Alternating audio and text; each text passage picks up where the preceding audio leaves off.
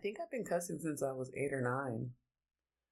But also, who cares? Be advised.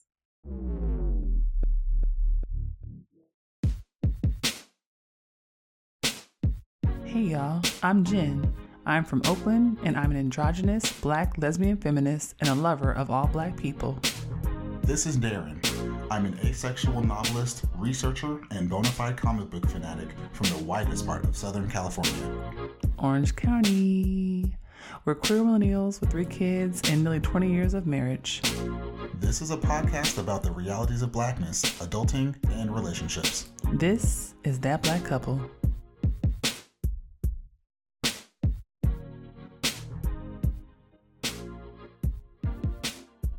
Hello. Hello. Hi. Hi. I'm exhausted. I am exhausted as well. I don't know what it is about March. I don't know. I feel like everyone is overwhelmed and tired and exhausted and like overburdened. I think it's spring. I think you're coming out of winter. And moving into spring. Yeah, and you're like, oh, finally. But also, I just came out of winter. And also, why are so many things due right now? Like, I just feel like everything is due. I don't know what happened. The world woke up. It's like spring comes and then everyone's like, here's a meeting on your calendar. I don't want to go. Yeah, I don't want it. Anyway, well, it's a morning episode. Have a seat, y'all. This is That Black Couple. I'm Jen. And I'm Darren. And before we get started, make sure you follow us on Twitter and Instagram at That BLK Couple, on Facebook at That Black Couple, and look us up on the internets at www.thatblackcouple.com. You can stream episodes on Google Podcasts, on Apple Podcasts, on Stitcher, on SoundCloud, on every place that you can find podcasts. You can find us. And remember, Patreon subscribers get extra content that can only be found at patreon.com. So you should subscribe today. Absolutely. This is episode 6 of season 4 of That Black Couple. And I want y'all to go grab, I don't know, get something caffeinated. I'm tired. And I feel like we just got to push through the rest of this month. Something with espresso in it. Something with a shot of something that will keep you awake. Yes. Yeah. Energy drink, whatever you got to do. It's a rundown episode. We got a lot to cover. Are you ready? Oh, I'm ready. Okay, let's get started. Let's go. All right. First things first. We lost someone. Yeah, this first segment is a little hard. Yeah, it's a little hard. I mean, unexpectedly. Very young. Very young. He passed only at 60 years old. Who is it? This is Lance Reddick. Lance Reddick, and it's really interesting because I feel like I know this man's name. Most black men from that generation in Hollywood, I don't know their actual name. I'm like the dad from Greenleaf, or I don't know their actual name, unless it's Delroy Lindo, because like who else is named Delroy Lindo? Right? There's only one Delroy Lindo. You know what I'm saying? But Lance Reddick is like I first encountered Lance Reddick when I was young. I used to watch really inappropriate TV shows for my age. Mm-hmm. But I was always obsessed with cop shows and prison shows because I hated prison. And I was like a little baby abolitionist. And I would watch these shows and I would be seething. But I discovered Lance Reddick on Oz. And it's a show that aired like around 1997 to 2003. And it was a really intimate portrayal of the prison system. And it was awful. I mean, it was awful and brutal, the things they were doing to folks on this show. But Lance Reddick had a really significant role on the show. I remember watching his entire character arc and fell in love with his weirdness and his very distinctive look. And it followed, his entire career. I just kept following all the works he did. Yeah, I mean, he's been in so many things. He's so well known. I know for me, the most iconic role for me was when he was on Fringe. On Fringe, yeah. Partly because I just fucking love Fringe that is one of show. the greatest shows of all time. It's just such a good It show. just is. But there's something about him so kind of mysterious, so kind of ominous. Yeah. He had that voice. He looked real scary, even though he probably was a very nice man. Yeah, I think he was known to be a very, very kind nice man. Yeah. But he always played these very terse, like police chiefs or, a deviant, a criminal. And I think that's so interesting because even though he played these really distinctively kind of bad characters or authoritative characters or patriarchal characters, I still really, I fell in love with his presence on screen and came to associate him with shows that I would probably be interested in watching. Yeah, it's just, you could always expect his performance to be top tier. Absolutely. It didn't matter how big or small his role was. You knew it was going to be top tier every time. So I want to talk about this because he passed away this week, and the family said he died of natural causes. And I think there's something to that, right? Obviously I'm a black feminist, a black queer feminist. I'm obsessed with black women. I wake up and I live, eat, and breathe black women. Yeah. But I love all black people, and we got to talk about the fact that black men are just dying too quickly, too soon. We've talked about on this show losing black men to suicide and to other forms of internal community and self-oriented violences and things like that. But also we haven't talked about just kind of aging and weathering and the ways that we kind of normalize black men dying of heart attacks and hypertension and all these things in their 60s and younger. And I think I'm thinking about my dad having passed away in 2014. He was a very young guy. You know what I'm saying? He died of esophageal cancer in 2014. He was only 63 years old. Yeah. And it's wild because, when I posted that on Twitter and I was like, hey, black men are dying too soon, the first thing people said was they got to go to the doctor.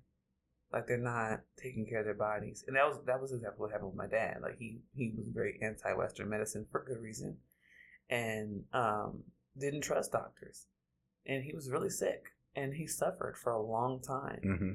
And I don't know exactly how to feel about it or how to think about it. But I just think we need to have a conversation in the long term about black men dying in their 50s and 60s from, air quotes, natural cause. There's nothing natural about dying at the age when folks are considering retirement.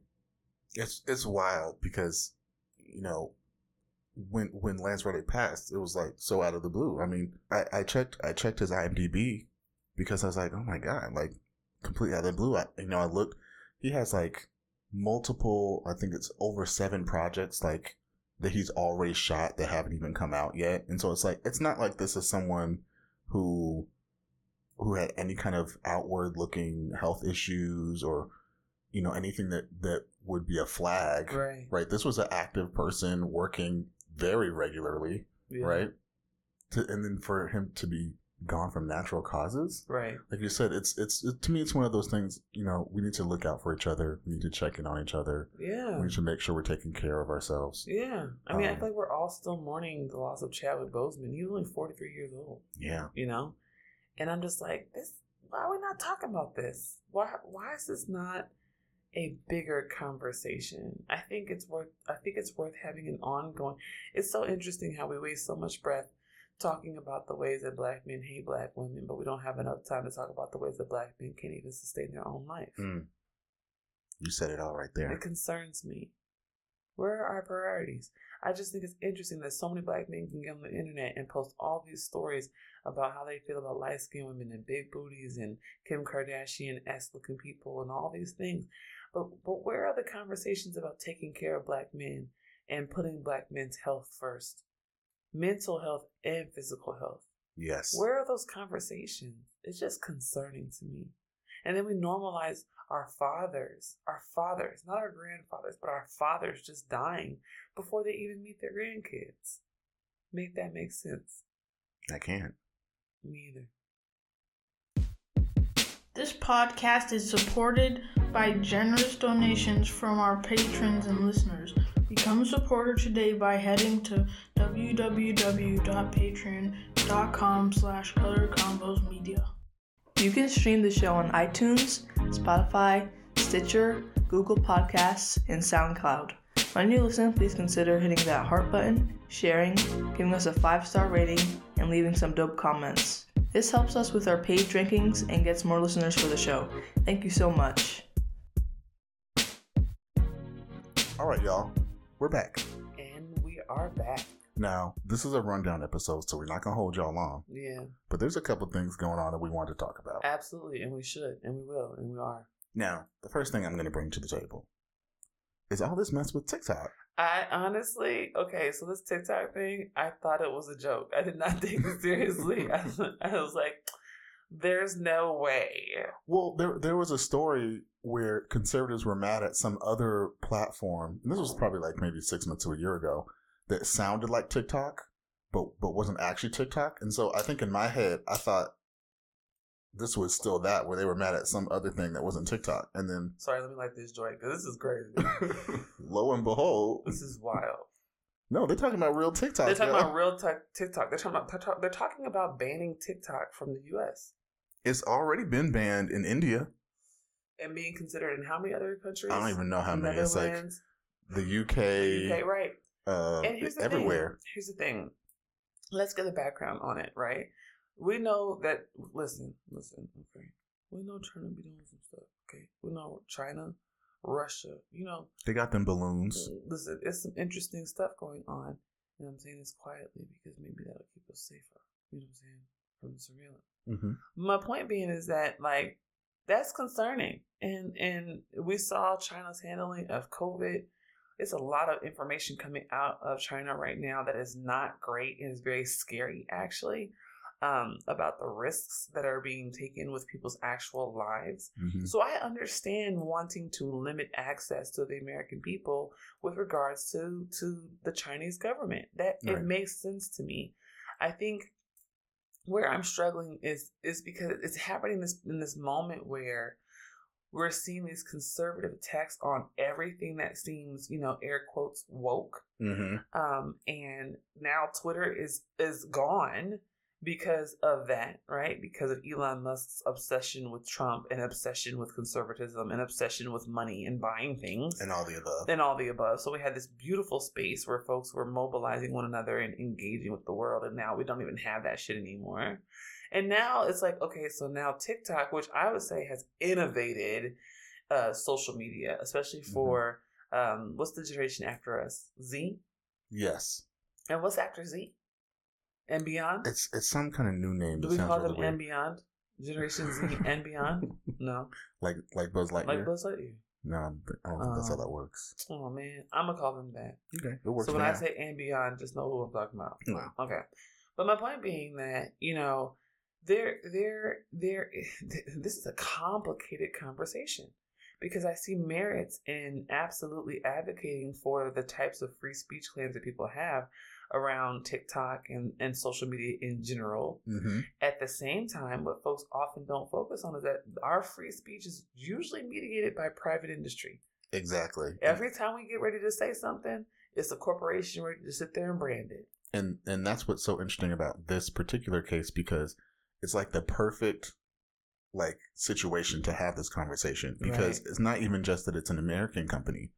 It's that this is a foreign company. Right. So all those conversations about free speech, how do they apply here? Right. Because the problem here is if y'all are not up on it, like I wasn't up on it until yesterday. The problem here is that TikTok is owned by a Chinese company. Right. It's called ByteDance. And so the problem is the way China works. Right. China's government could say, give me all the information on all everything your users. Right now. And that would mean literally half of America. Yes. Their information and the information that TikTok has. Yes. The government now has. Correct. And our government is saying that is a huge, huge security risk. Yes. And it is. It is. And it's astonishingly, frighteningly real. And we have to really take these things seriously. And I think too often as a country, we don't. as general people, we do not, and also because we have this kind of like immediate satisfaction thing where it's like, oh, this is really cool. I'm gonna give my information away, and I've had so many conversations where I'm asking questions like, oh, is that safe? Mm-hmm. And the response is, well, they already got it. Or something dismissive of the ways that we are continuing to be asked to give our information to the government that we don't understand. We give our information away for everything. It doesn't even matter anymore. And, I'm not judging because I did that shit too. Because when that AI shit came out, I said, them pictures is pretty. And I put my fucking face in there. You know what I'm saying? Yeah. I sure fucking did. I put my face in there. You know what I'm saying? And like, well, I'm sitting here like, I don't know about 23andMe. I'm still tempted. I kind of want to do it. And a lot of my friends who said they weren't going to do it have done it. You know what I'm saying? So I want us to have this conversation, not just about TikTok, but also about the ways that we've kind of really gotten comfortable with giving away our information. And it's getting really scary. Like the implications to me are looming. And I'm just hoping that we have more conversations about it. Yeah, like I don't want to do no conspiracy theory shit. Like I don't want to go there. But the problem is, like you're saying, it's we've given away so much, we've put so much out there. Right.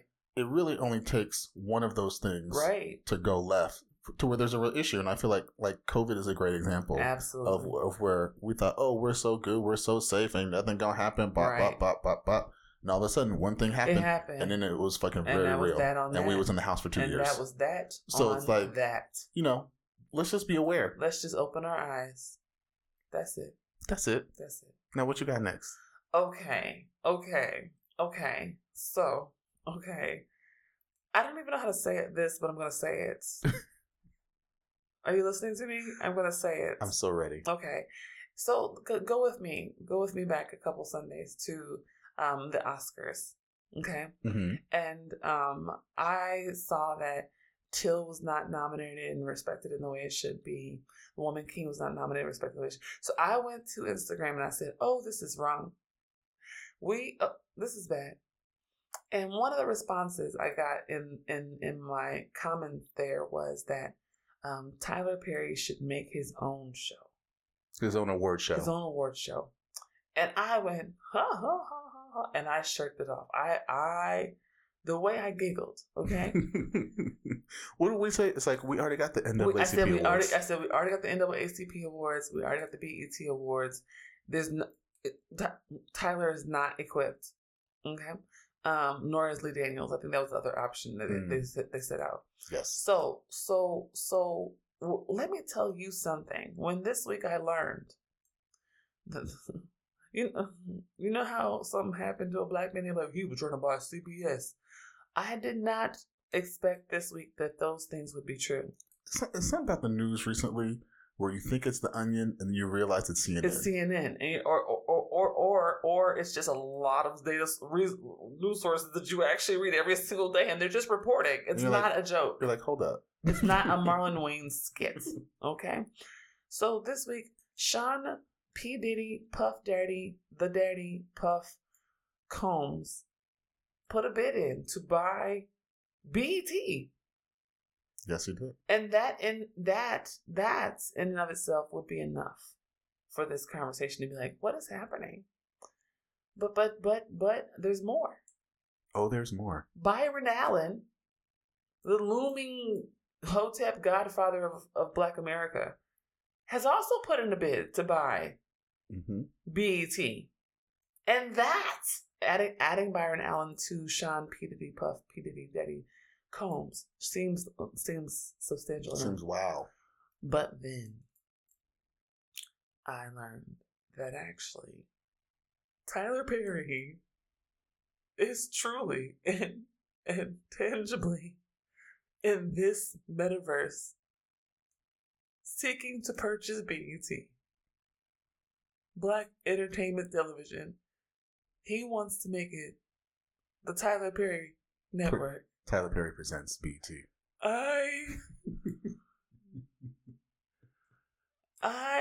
No, hold on. I don't even watch Atlanta anymore.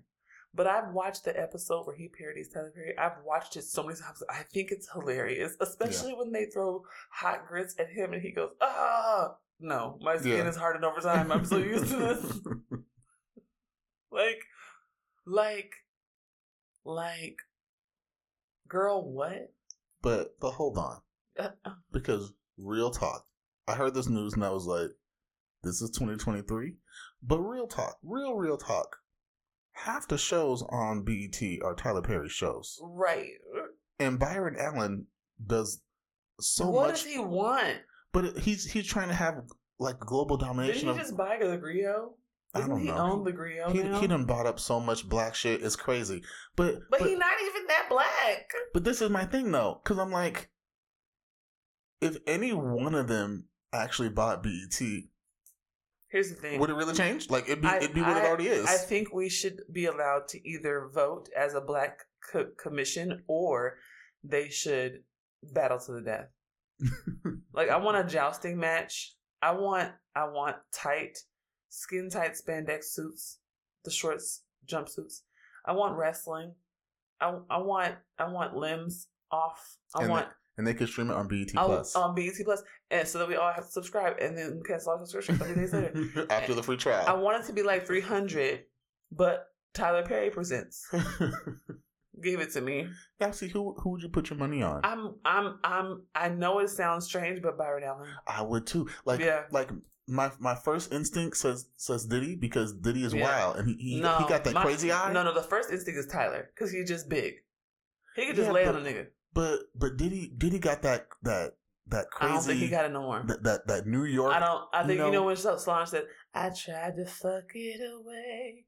I think he fucked it away. Oh yeah, I think he been sliding up in too many light skinned, over the hill, nondescript, wafy women, and he don't really have that edge no more. It's not the same. He's not edgy. But as we both just agreed, I really feel like Byron Allen would be Byron the dark Allen. horse. I think you know why. Do you know why? I want to hear your rationale. There's no way you can be around white people that much for that long. And not age. He don't look no different. No. He doing something. He done sold him. Yeah, you see what I'm saying? That's what it is. Illuminati. Like, have y'all seen the new House Party movie? Yep. It's like Kid Cudi. Yep. It's like Kid Cudi. It's the fifth Byron Allen. This is the sixth Byron Allen. Oh my God. Boom. Breaking news, y'all. Look, I like how we brought it around at House Party, because we did watch that. Good job, Darren. We did watch House Party. That was an interesting movie. It was a cute movie. It was interesting. It was a cute movie. Let me tell you something.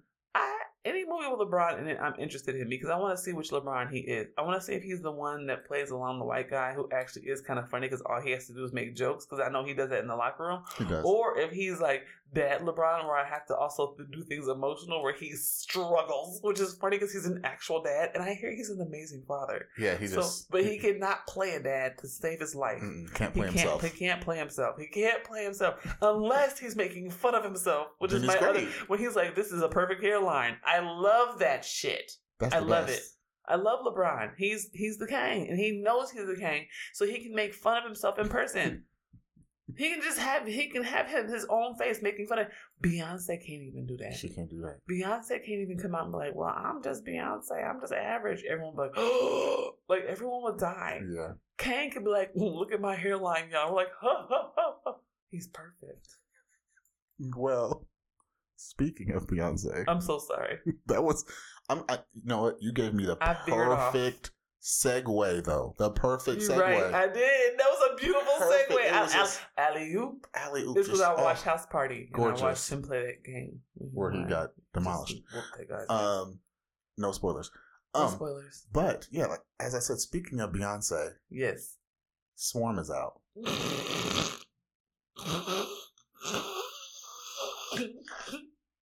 And it's funny that we're having this conversation about what you deemed the other night the Hotep Olympics to own BET.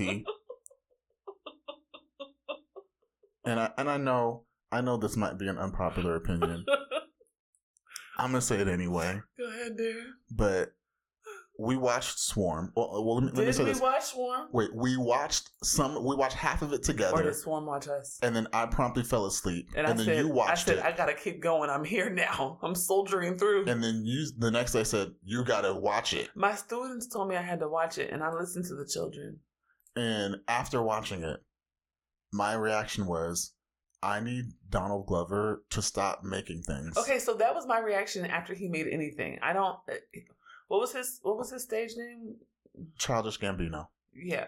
Okay. So like that too, like any of that. I've never subscribed to any of it. It's whatever the Kool-Aid is that he done slipped into y'all. Hey, listen. No judgment. You have your fun. Whatever he done slipped into y'all's drink, whatever he done did to y'all stick with it. It's not. I don't want that Kool-Aid. It's not for me. It's not my Kool-Aid. It's like it's an acquired taste. When everyone says we're having Kool-Aid and you think it's gonna be red or even maybe grape, and then they bring like a pink one or lime green, and you're like, who gets that Kool-Aid? Yeah. But then you look around and everyone seems to be enjoying it. Y'all like it. He's like, hey, would you like to have this agua fresca, banana flavor? And I'm like, absolutely not. And he's like, it's great. Taste it. And I'm like, absolutely not. And then I taste it and I'm like, this is fucking disgusting. You're like, I knew it was going to be terrible. And I look around the room and everyone's like, And I'm like, oh. But we were having this conversation and we were saying, it's something, and I really hope I'm not offending nobody in this conversation. What? You probably are. Go ahead. You do it. I don't want to do it. Yeah, I'll do it. I don't care. I just feel like it's one of those things where, to me, Donald Glover seems like he's doing this fake deepness thing. Like, I'm so deep and I'm doing something so different. Yeah. And then everyone else has to go like, oh, wait, he's doing something deep. So I got to get on the train. So here, let me, I'm going to do this. Hand me the baton. Go ahead. Okay. It's passed. Tap me in. So here's what I think. So first of all, we haven't said anything about Swarm. So the main actress, Dominique Fishback, I'm not going to give no summary of the show. It's a very strange show. It's a very strange show. But it's about a crazed fan. Let's just say that. A crazed fan, and it very closely resembles the Beehive folks who are fans of Beyonce. Well, and just so everyone's aware, at the beginning of every episode, it has like a title card that says, any semblance to real life is on purpose. So basically, they're telling you, we're trying to parody things that are really happening in the world. Right. Like, don't get it twisted. That's all Donald Glover does, if we're being honest. That's all he knows how to do. He's unoriginal. He's not creative. So all he can do is look at something that already happened and try to make another version. Yeah. Yes. Exactly. That's all he has capacity to do. Which is why his analysis is always so shallow. Yes. Right. So the series is weird. The episodes are disjointed. If you loved Atlanta, you'll feel at home. And the only thing that drew me in was Dominique Fishback because she's so strange.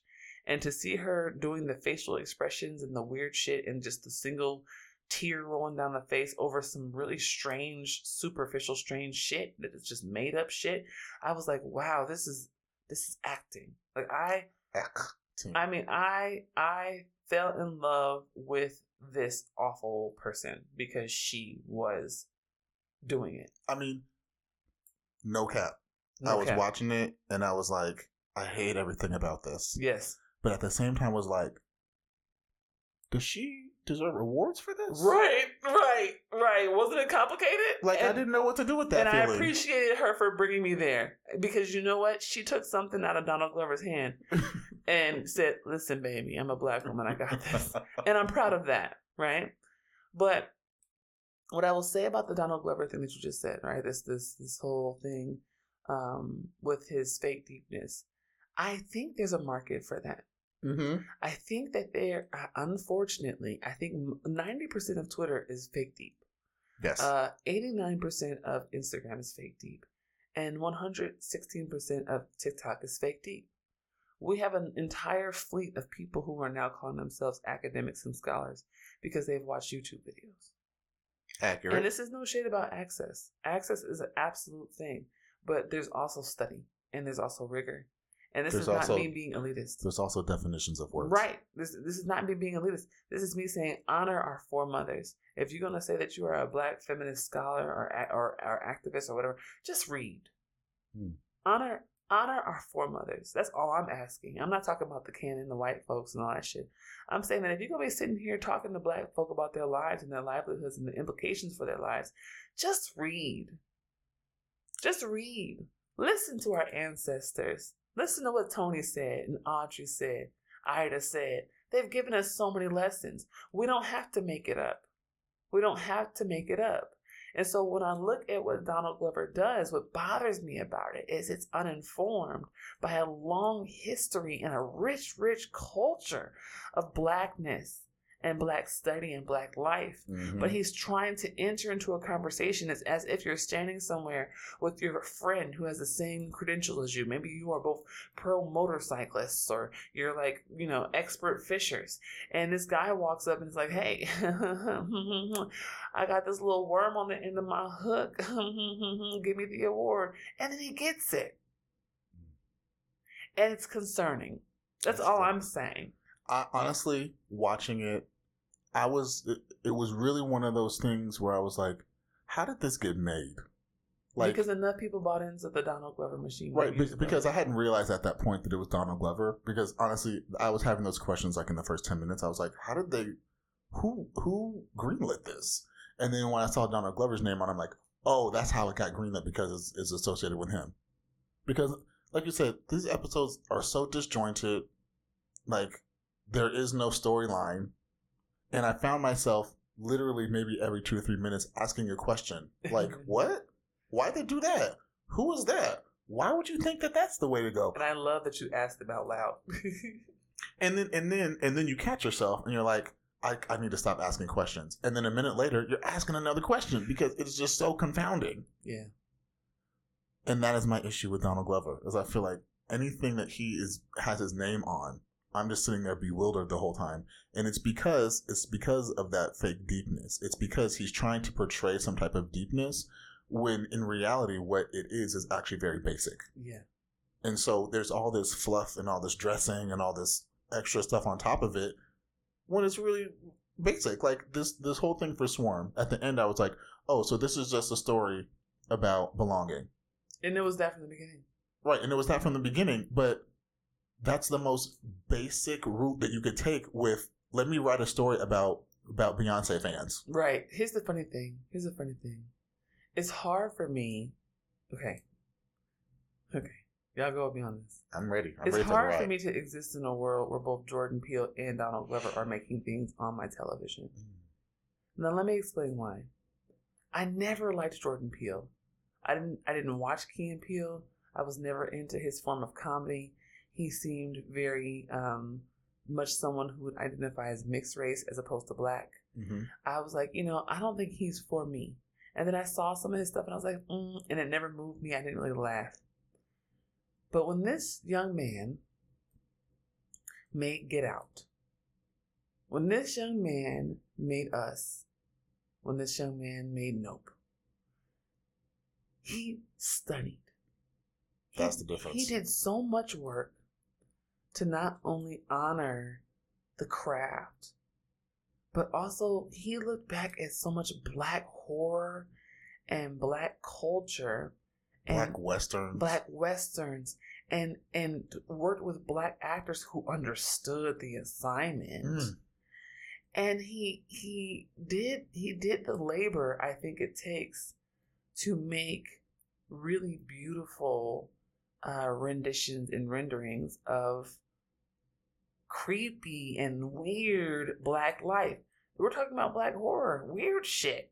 You know what I'm saying? Aliens that's parasites in the sky and making nickels fly through not Delroy Lindo's head. And got Keke Palmer walking around with that lesbian afro. I don't know why everyone thinks that lesbians have. Oh, I don't have an afro. I don't know how. I had to catch myself. I was like, wait, do I have an afro? You dodged it. You did. I was like, wait a second. But everybody think we got the Lori Lightfoot. We don't all have the Lori Lightfoot. And that brings it back to Swarm. Okay. Because that lesbian afro is in Swarm, y'all. But let me get back to this. Go ahead. Continue. So what I'm saying is I think that Jordan Peele is a corny dude. He, don't he sleep with white women and Asian women and stuff? Yeah, he married to a white woman, I believe. Right. So very similarly, typically to Donald Glover, it's kind of same arc of history. But they've made such different culturally iconic media because I feel it has to do with the research and the intention. And unfortunately, I think Donald Glover, having been the Kenya Barris, the Black friend to the white people, the one Pepper's little dab in the salt pile or whatever all his life, has been getting accolades from white people who enjoy this stuff, who enjoy watching this traumatic, awful black parody shit that he makes. And since he's done it for so long, and because we're in this moment of a lack of actual rigor and study, his type of production becomes a kind of baseline norm. And that's concerning to me. That's concerning to me. Like, real basic stuff becomes the benchmark in moments where folks are not studying. Well, in moments where folks are not engaging with our history and our culture and the images and renditions of us that have existed for the last century. But this is the thing, right? So two things. Number one, like we always say, is, you know, everything black don't gotta be excellence. No, it don't. Black mediocrity is okay too. Sure. Right? But we ain't gotta make trauma porn every time we make something. But the thing about Donald Glover, and I'm not gonna act like I know this man and that we done hung out and I've asked him questions about how he came up and how he thinks about things. But just on paper, this is a dude who went to school. He went to NYU and got a degree in writing for film, right? But he came out of school and the first job he had, I believe, was on 30 Rock. Right? And no shade. I mean, it's hard to make it, right? Okay, you get in where you can fit in, right? He probably loved that shit. I'm sure he loved it. But I feel like when you look at early Donald Glover, everything that he did was, like you said, the pepper and the salt shaker. Yeah. Everything, you know, and again, no shade. You got to make it where you make it. But I feel like then he had a turn where everything was like, I now have to counter. Now I'm black. And I'm like, I don't. Yeah, leave us alone. Leave us alone. Stay over there. Like, it's okay. Yeah. I loved him on Community. I loved it. He was great on Community. He was the black. It was very funny. Community. Yep. But I feel like this is kind of, and again, this is just me making assumptions. I don't know. But I feel like this is also one of those things where when you're in these white spaces for so long and you kind of want to get out so bad, like you feel like you're boxed in and you feel like you're typecast and you feel like you have to do these things and you're like, but I'm actually black. You know, somewhere he was growing up like, I'm going to one day grow up and I'm going to put on a mask and I'm going to look like Michael Jackson and act on my own show. I'm going to do whiteface. They did blackface and I'm going to do whiteface. Ha, ha, ha. That's just what he gets. And now he's doing it. And now he has a certain space in the entertainment industry, just like Tyler Perry, just like Kenya Barris, Lee Daniels, just like Benya Karis, just like all those people, D. Daniels. And again, at the end of the day, what we always have to remember is a lot of these people are propped up by white people. They are. Let me say it again. A lot of these people, a lot of these black entertainers, headliners that are known for making all this great, all this black content, are propped up by white people. They are. So, are we really here to say that they are doing the things that black people would realistically want? Or are they just the people that have been chosen to deliver things to us? And listen.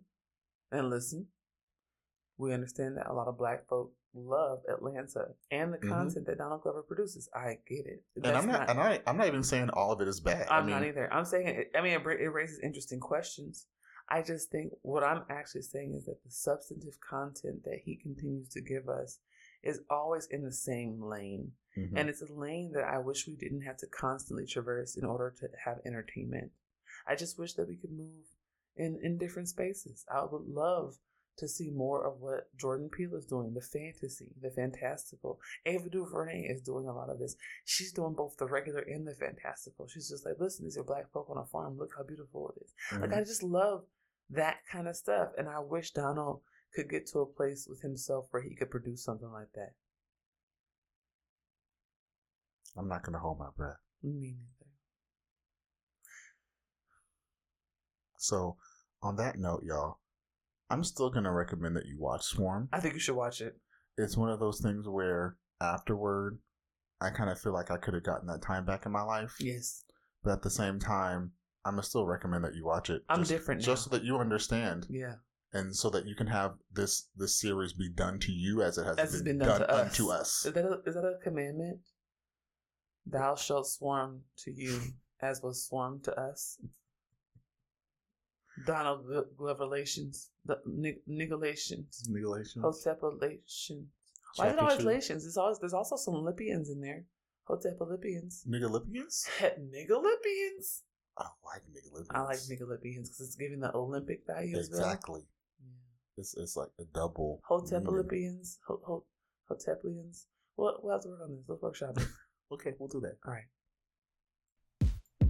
You can find my mom and dad, aka That Black Couple, on the web at thatblackcouple.com. That Black Couple is owned and operated by Color Combos Media. If you would like to help fund our content, sign up at www.patreon.com/colorcombosmedia. Please consider giving us $5 or $10 per month to help us build our platform and grow our organization. You can also give one-time donations at www.paypal.me/colorcombosmedia. All donations are welcome.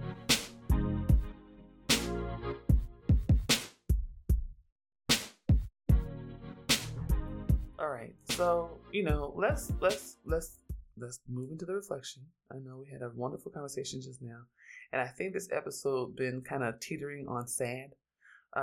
So I want to, not make it sad again. Let's end on an upbeat note. But let's make it juicy and nice. Okay, so next week, March 31st, is Trans Day of Visibility.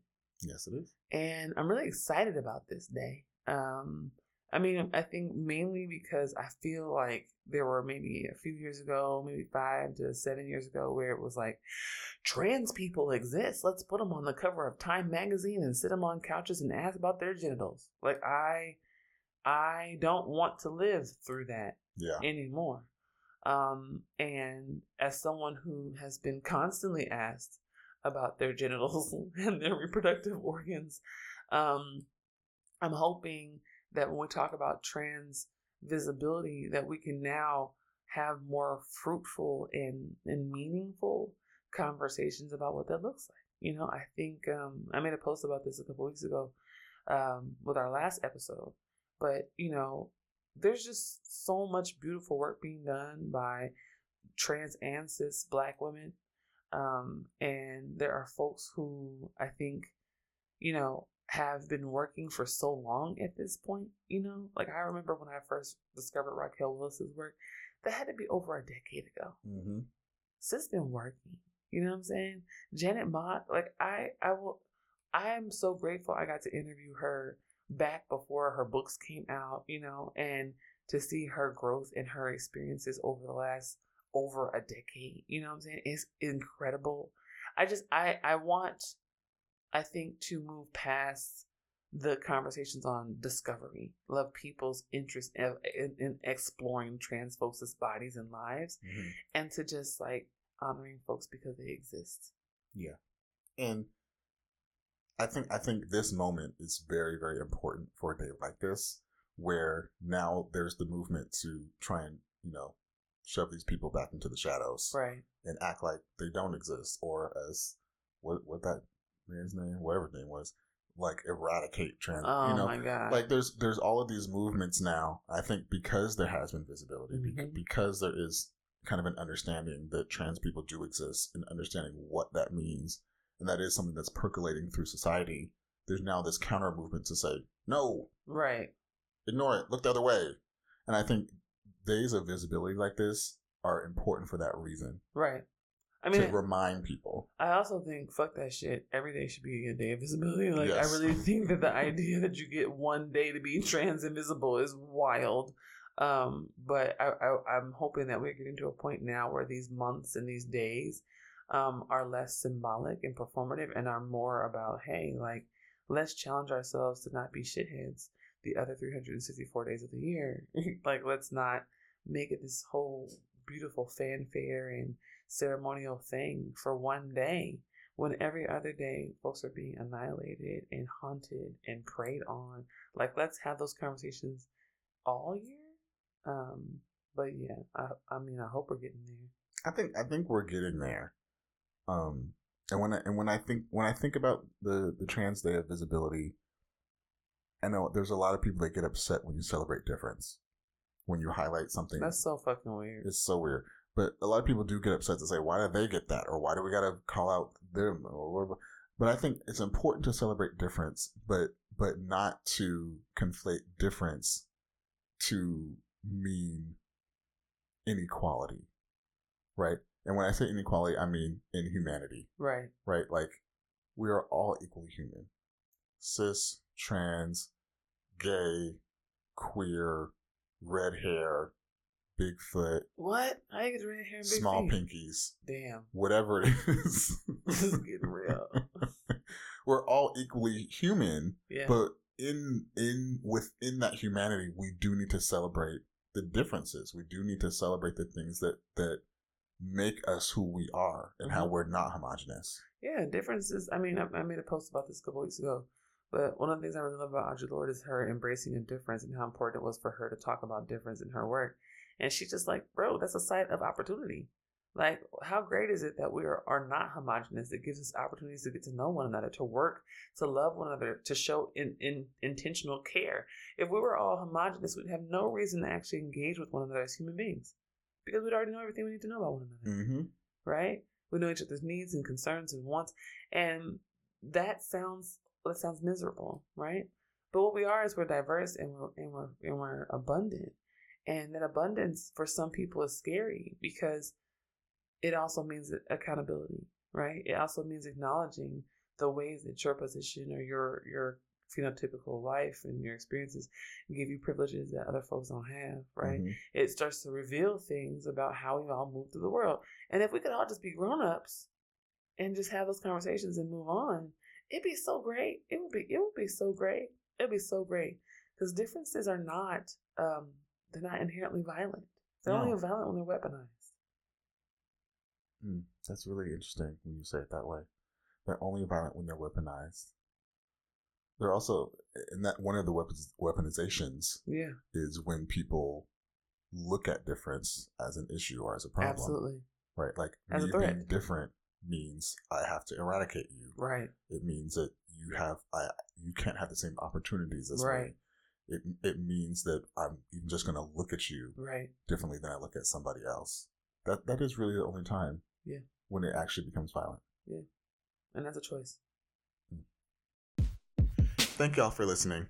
Before you go, make sure you follow us on Twitter and Instagram at ThatBLKCouple, on Facebook at ThatBlackCouple, and look us up on the internet at www.thatblackcouple.com. Bye.